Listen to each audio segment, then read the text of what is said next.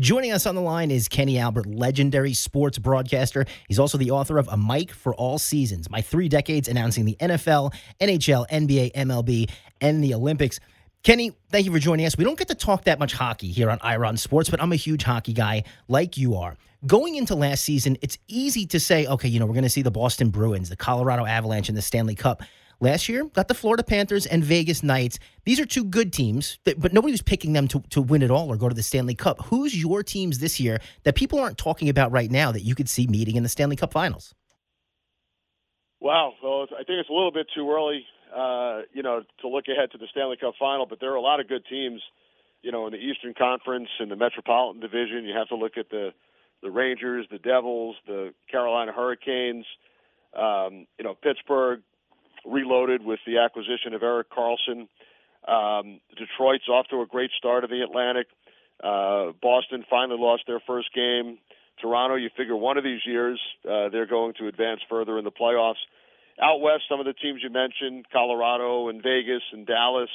Vancouver's off to a good start. So you're right. Not many people expected the Florida Panthers to get to the Cup final last year, although they did win the President's Trophy the year before. And Vegas went on an incredible run. Their owner, Bill Foley, when the franchise, before they played their first game back in 2018, he said playoffs in 3 years, Stanley Cup in 6. Well, they wound up making it to the Stanley Cup final in their first year and winning it in their sixth year. So quite a remarkable story.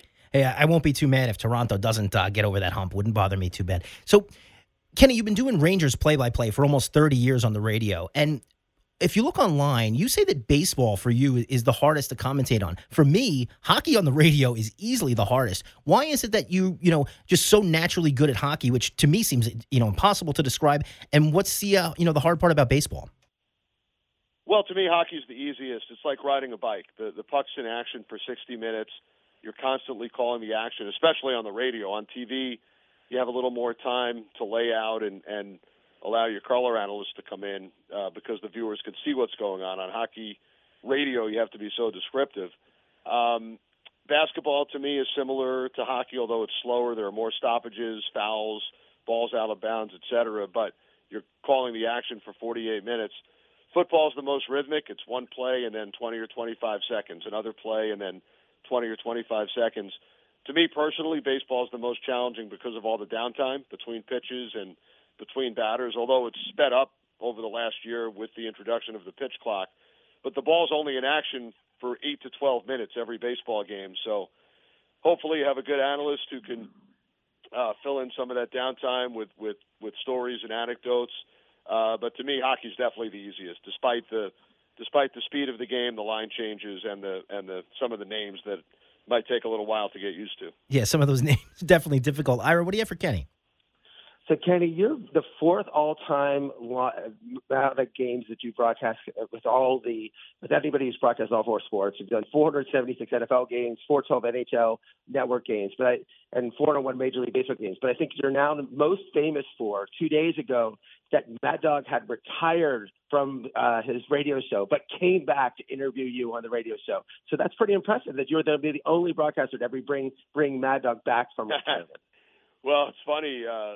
That interview was set up a couple of weeks ago, and then the situation with Mad Dog saying he would retire if the Diamondbacks beat the Phillies, and he did come in that next day to do the show, and we had a great chat for about an hour talking about my new book and other stories from throughout the career. But I guess that's another notch on the belt, right? Helping bring Mad Dog Russo out of retirement. Yes, we've had on our show, we've had Doc Emmerich, who you would talk about in the book throughout, and also Andrew Catalan, who's been on CBS, who does CBS sports broadcasting. So, but I know that Doc was great. It's your life in many ways, Doc, because you started out in small towns and broadcasting hockey and working up and, doing so many different sports. So it's pretty cool to have both you and him have interviewed before. Well, Doc's one of the best of all time. I refer to him as the Vince Scully of hockey. He had a tremendous career with so many different networks. He's a good friend, and I actually saw him last week for the first time in about 4 years since before the pandemic. He came out to the morning skate in Detroit to visit with Eddie Olczyk and Brian Boucher and I before the Red Wings Penguins broadcast a week ago Wednesday. Wow. And so Well, you grew up with a famous father who was one of the legendary broadcasters of all time. And you talk in your book about all the experiences and all the athletes you got to meet and all the games you went to. That must have been such a cool experience to grow up with a father like Marv Albert. It really was. I mean, I didn't know any different. That was how it was. But it was so much fun to be able to tag along to Knicks games, Rangers games, NFL games, boxing matches, the WNBC studios in New York, and just learn by osmosis, watch the preparation and the amount of time that it took to prepare for each and every broadcast. When I was old enough, I would start to keep stats for him at various sports, and just to learn the communication, the synergy that takes place between the play-by-play broadcaster and the color analyst, as well as the announcers and the production truck. Probably learned more than I could have learned in any classroom. Not to put down any teachers. I had some great ones, but just getting the practical experience and sitting in those broadcast booths was so valuable. How did you become a Vancouver Canucks fan? And then you mentioned in the book that you once went to a game, were going down to a game, and you got stuck in a hotel and got to talk to the coach and the players for a long time. But as you know, you're growing up with the Rangers and everything like that, and you become a Canucks fan. Right, not quite sure how that happened. I was about 5 or 6 years old and started rooting for the Canucks, and I bought the jersey. And I couldn't see many of the games growing up in New York. They were playing out on the West Coast, and I would wake up in the middle of the night and turn on 10-10 Wins to hear the scores, and wouldn't see the box scores until 2 days later when they played on the West Coast. And always enjoyed going to Canucks games when they played in the New York area, kept scrapbooks and cut out all the box scores, so it was a lot of fun. I loved reading about your early career in terms of your start. I mean, it isn't like you just said, I'm Marv Albert's son, just give me a job. You were broadcasting in high school for Cox Cable. You went to NYU and was doing every sport, going from place to place, doing, filling in. It was your schedule was like what is today, really. But it was fun to just see how you went up and got, when something opened up, took advantage. Being in New York and college was a great chance because you got to work for so many different teams. Right, tried to do as much as I could, and it was a tremendous opportunity when Cox Cable happened to show up at my school to film a girls' basketball game. I was there to cover it for the newspaper, and they clipped a microphone on my shirt, and I announced that game, and then worked for Cox for the next 2.5 to 3 years. And it was such an invaluable experience, just getting the reps, calling games, bringing friends along as color analysts. And then when I was hired by the Baltimore Skipjacks, the minor league hockey team, the Washington Capitals affiliate at the time, just to get the reps again, doing 80 games a year, riding the bus, 6, 8, 10-hour bus rides, and doing everything else, chipping in the office, whether it was public relations, sales, marketing, picking up a player at the airport. Just learned so much about how a sports organization runs during those 2 years in Baltimore. That's exactly what Doc Emmerich said when he was broadcasting minor league hockey. He said it was the greatest time. He said he had to do absolutely everything. He felt like he had to sell the tickets in order to keep his job and do those things. So that was fun. And you worked with you were on your team with Queenville and Trotz, two of the three biggest, largest winners in all of hockey. So it was a pretty fun team, a great team, and that type of experience you'll never forget. Right. Joel Quenneville was a veteran defenseman who had played about a decade in the NHL.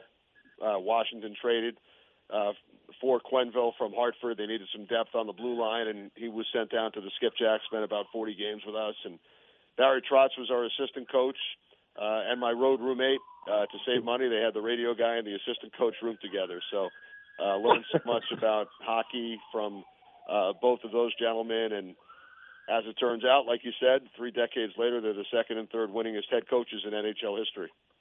I love the story in the book you had, and you have so many of them, is that when you were broadcasting for the Washington Capitals and working for them in hockey, you actually were traded. you wanted to go to broadcast Ranger games, but they had to actually work a trade out for you in order to go broadcast the game. So you're one of the few announcers that actually was traded. Right. I was working in Washington and loved it down there, really enjoyed the people that I was working with and for, and the opportunity came about to move to New York and handle Rangers radio. And I still had some time left in my contract, so they worked out a trade, as you mentioned, for control room time whenever the Capitals and Bullets came up to play in New York. HTS did not get charged for X number of years. So, Al Michaels, back in the day, he was traded for some old cartoons in the deal between ABC and NBC. Right. I was actually traded for control room access. So you broadcast, I think you said in your book, 1,500 Rangers games, and also broadcasting at MSG for hockey. It's just what an arena, the world's most famous arena. Must have been great and exciting through all these times in terms of just being at the Garden and doing those games. Yeah, it really is. There's no place like the Garden when you walk in and look up at the iconic ceiling. So many great events have taken place there through the years, and it really never gets old having the opportunity to work Rangers radio with Dave Maloney and about 15 Knicks games a year with Walt Clyde Frazier, working my first Knicks game this year, regular season, a week from Friday in Milwaukee. So, really fortunate to be involved in all four of the major sports, heading to Green Bay for a football game this weekend, right. Hockey last night, and a basketball game next Friday, and a couple of other hockey games in between. That's amazing. You've done everything. It's amazing. I think you've worked for every single network. And Doc said the same thing. He's versus OLN, NBC, Turner, everything in terms of being involved because the hockey rights keep getting switched around. And then you worked at the Olympics. So you really had from the local in terms of the Rangers, but also the national working for Fox and all the other sports, other networks and the Olympics.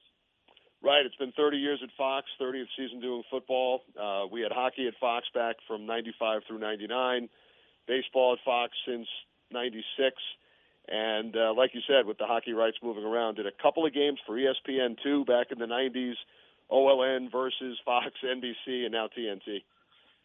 So, and just back to the football, you're 26 years old and you got an interview for the Fox for the football because when they took over from CBS, they took over the broadcasting rights.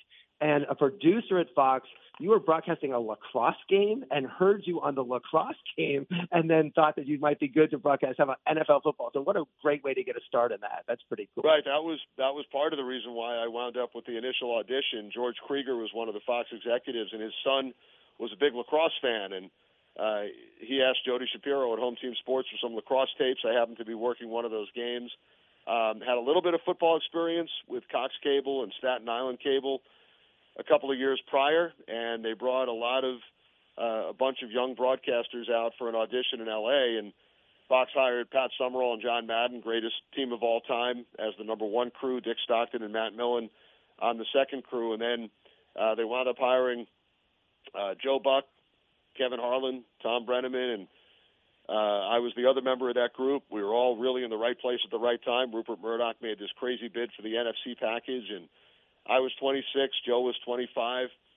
He's gone on to have a Hall of Fame career now at ESPN. Kevin Harlan, tremendous at CBS and TNT. Tom Brenneman, 25-plus years, great career at Fox. So hard to believe it's been 30 years and closing in on, I guess, 500 games next season, but have had some great partners, analysts, producers, directors, and it's really a team effort. You spend as much time with your crew as you do your family during the football season from Friday morning through Sunday evening. So just so fortunate to work with some great people through the years.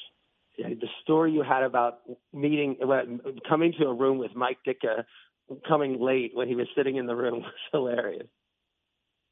Yeah, that was quite the trip over a 24-mile bridge accidentally in New Orleans. And Coach Ditka was waiting for us. And when we finally arrived, his line was, John Madden wouldn't be late. But he stayed there, talked to us, and that was certainly one of the memorable stories from the 30 years at Fox. And you talk about your sports family, but your real family, your wife, Barbara, your daughters, Amanda and Sydney. I mean, the fact is that they're amazing in terms of setting, they all love sports and just your wife's involvement and serve as I don't know how you do your travel plans. It's impossible, but she is a great asset. Through the book, it talks about that. And your two daughters now are involved in sports. So it's pretty cool to have your whole family, following and, just being involved in the whole sports landscape. Yeah, absolutely. They're so great about it. My schedule, crazy, wacky schedule. I grew up around it with my father, not being home a lot on weekends and at nights, and similar with my schedule. But they are big sports fans. My daughter works at the NHL. Amanda, she's a video editor and producer, so she's behind the scenes in the sports world. And my wife couldn't be better about understanding the schedule. And they meet me on the road sometimes and have taken some pretty cool trips. So there are certainly benefits to it as well. Anybody, your book it just came out, Mike for All Seasons, and anybody who's interested in getting into broadcasting, it's like a tutorial in terms of how to do it, because you spend chapters after chapters about how to get prepared and how you prepare, because here you're not just broadcasting, the Dodger games, 162 games a year. You are going from different sports, and you talk about your preparation and how you just go in terms of studies. It's just amazing in terms of, it's not like you just show up at a game and broadcast. The work that you put in beforehand to be ready with all the little tidbits that you do for a game. Right. There's a lot of time that goes into it, a lot of work. I have a checklist that I go through every week before each and every broadcast, and I start about a week before a particular game. A lot of reading and watching prior games and preparing charts and going through statistics and talking to players and coaches, going to practices and press conferences. So a lot of work and travel involved, but it's fun. Never feel like I'm actually going to work, so very fortunate about that as well. The one thing you mentioned in your book is between broadcasting the local, say you're broadcasting a game on an MSG network for the Rangers and then a national game, and how you have to be aware that, you said you had to be aware that your fans at a local are just local and, you want to be more homer, but it must be difficult to go back from between the national and the local back and forth a lot. I'm kind of used to it by this point, and the only sport in which that really takes place for me is hockey, because basketball, I'm only working MSG games. Football and baseball, they're all national games. Hockey, I am doing Rangers radio, and then the national games on TNT. So when the Rangers play in those games, whether it's TNT now or NBC back in the day, do have to remind myself, that it's a little different than a local broadcast for sure. And I know Mad Dog spent, I think, a half an hour interviewing you about the travel. He was obsessed with it, but it is pretty amazing. In October, you gave things in your book about it. In October 19th, you called 19 days of boxing, NFL, MLB playoffs, NHL, NBA. And like you said, it's you're on the road, I think, with like 150 days out of the year in terms of, or you broadcast 150 games out of the year. And it's just, your records are 12 playoff games in 15 days. In 2022, you had a 12-day trip in 4 different time zones. It's pretty cool that you were able to, jump around and go to these places. And one of the best things, you've never missed a game because of travel, which is crazy. No, I never have. I missed one due to a sore throat back in 96 or 97, but that was it. There is some crazy travel, and I probably memorized the flight schedules of most of the airlines, but also in the book talked about some, 6-hour car rides that I've had to take due to weather or flight cancellations, but always seem to be able to get there. And you did the double, the Knicks during the day, a football game at night or something, or in reverse, something like that. So that was fun to do 2 games in one day, 2 different sports in a day, which is pretty cool. Yeah, that's a lot of fun. I've had a couple of those instances with either a football game in the afternoon, hockey at night, or a basketball hockey doubleheader. Definitely among the memorable days that I've worked when 2 games in one day. When I was in the hockey bubble in Edmonton, actually on 2 occasions, believe it or not, worked 3 games in one day, 3 NHL playoff games, which is kind of crazy when I think back, but that was certainly a unique time in all of our lives. Wow.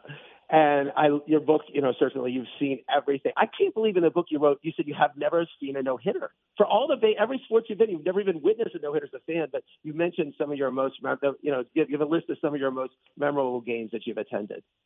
Well, I did come close. I was assigned to a game, as I wrote in the book, involving the Mariners and White Sox, and wound up switching due to a Rangers playoff series against Ottawa. And ironically, in that game, Philip Humber of the White Sox pitched the perfect game. So Dave Sims was on the call. Missed that one. That was probably the closest I've come, but wound up switching off that game earlier in the week. And you mentioned in your book, you were at Ripken's 21-30, the Game 7 Yankees-Red Sox, and the Game 7 Rangers-Vancouver. So a great list of your most memorable games.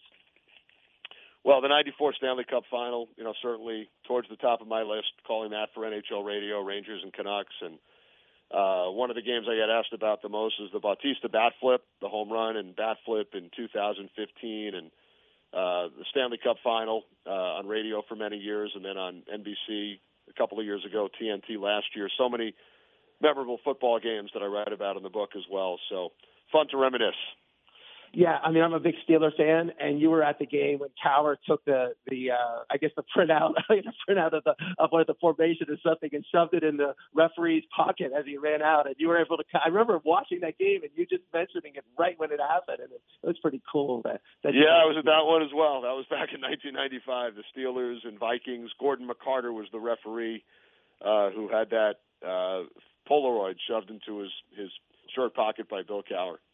That's amazing. And one last question is about your favorite stadiums. Now, you listed your stadiums. We just had a writer from The Athletic I've been to 25 of the NFL stadiums and almost all the NBA arenas. And he ranked, there was a big ranking Athletic, what the best stadiums are. They used all the Athletic writers. But you have some interesting, you have some of the old time stadiums like Yankee Stadium, Wrigley Field, Red Sox. But then you have some of the newer stadiums in your list of favorite stadiums. Right. I really enjoy the traditional ballparks and stadiums, Lambeau Field, Wrigley, Fenway Park, Soldier Field. But a lot of the newer ones are really nice in football, Minnesota, Vegas, Dallas, Atlanta.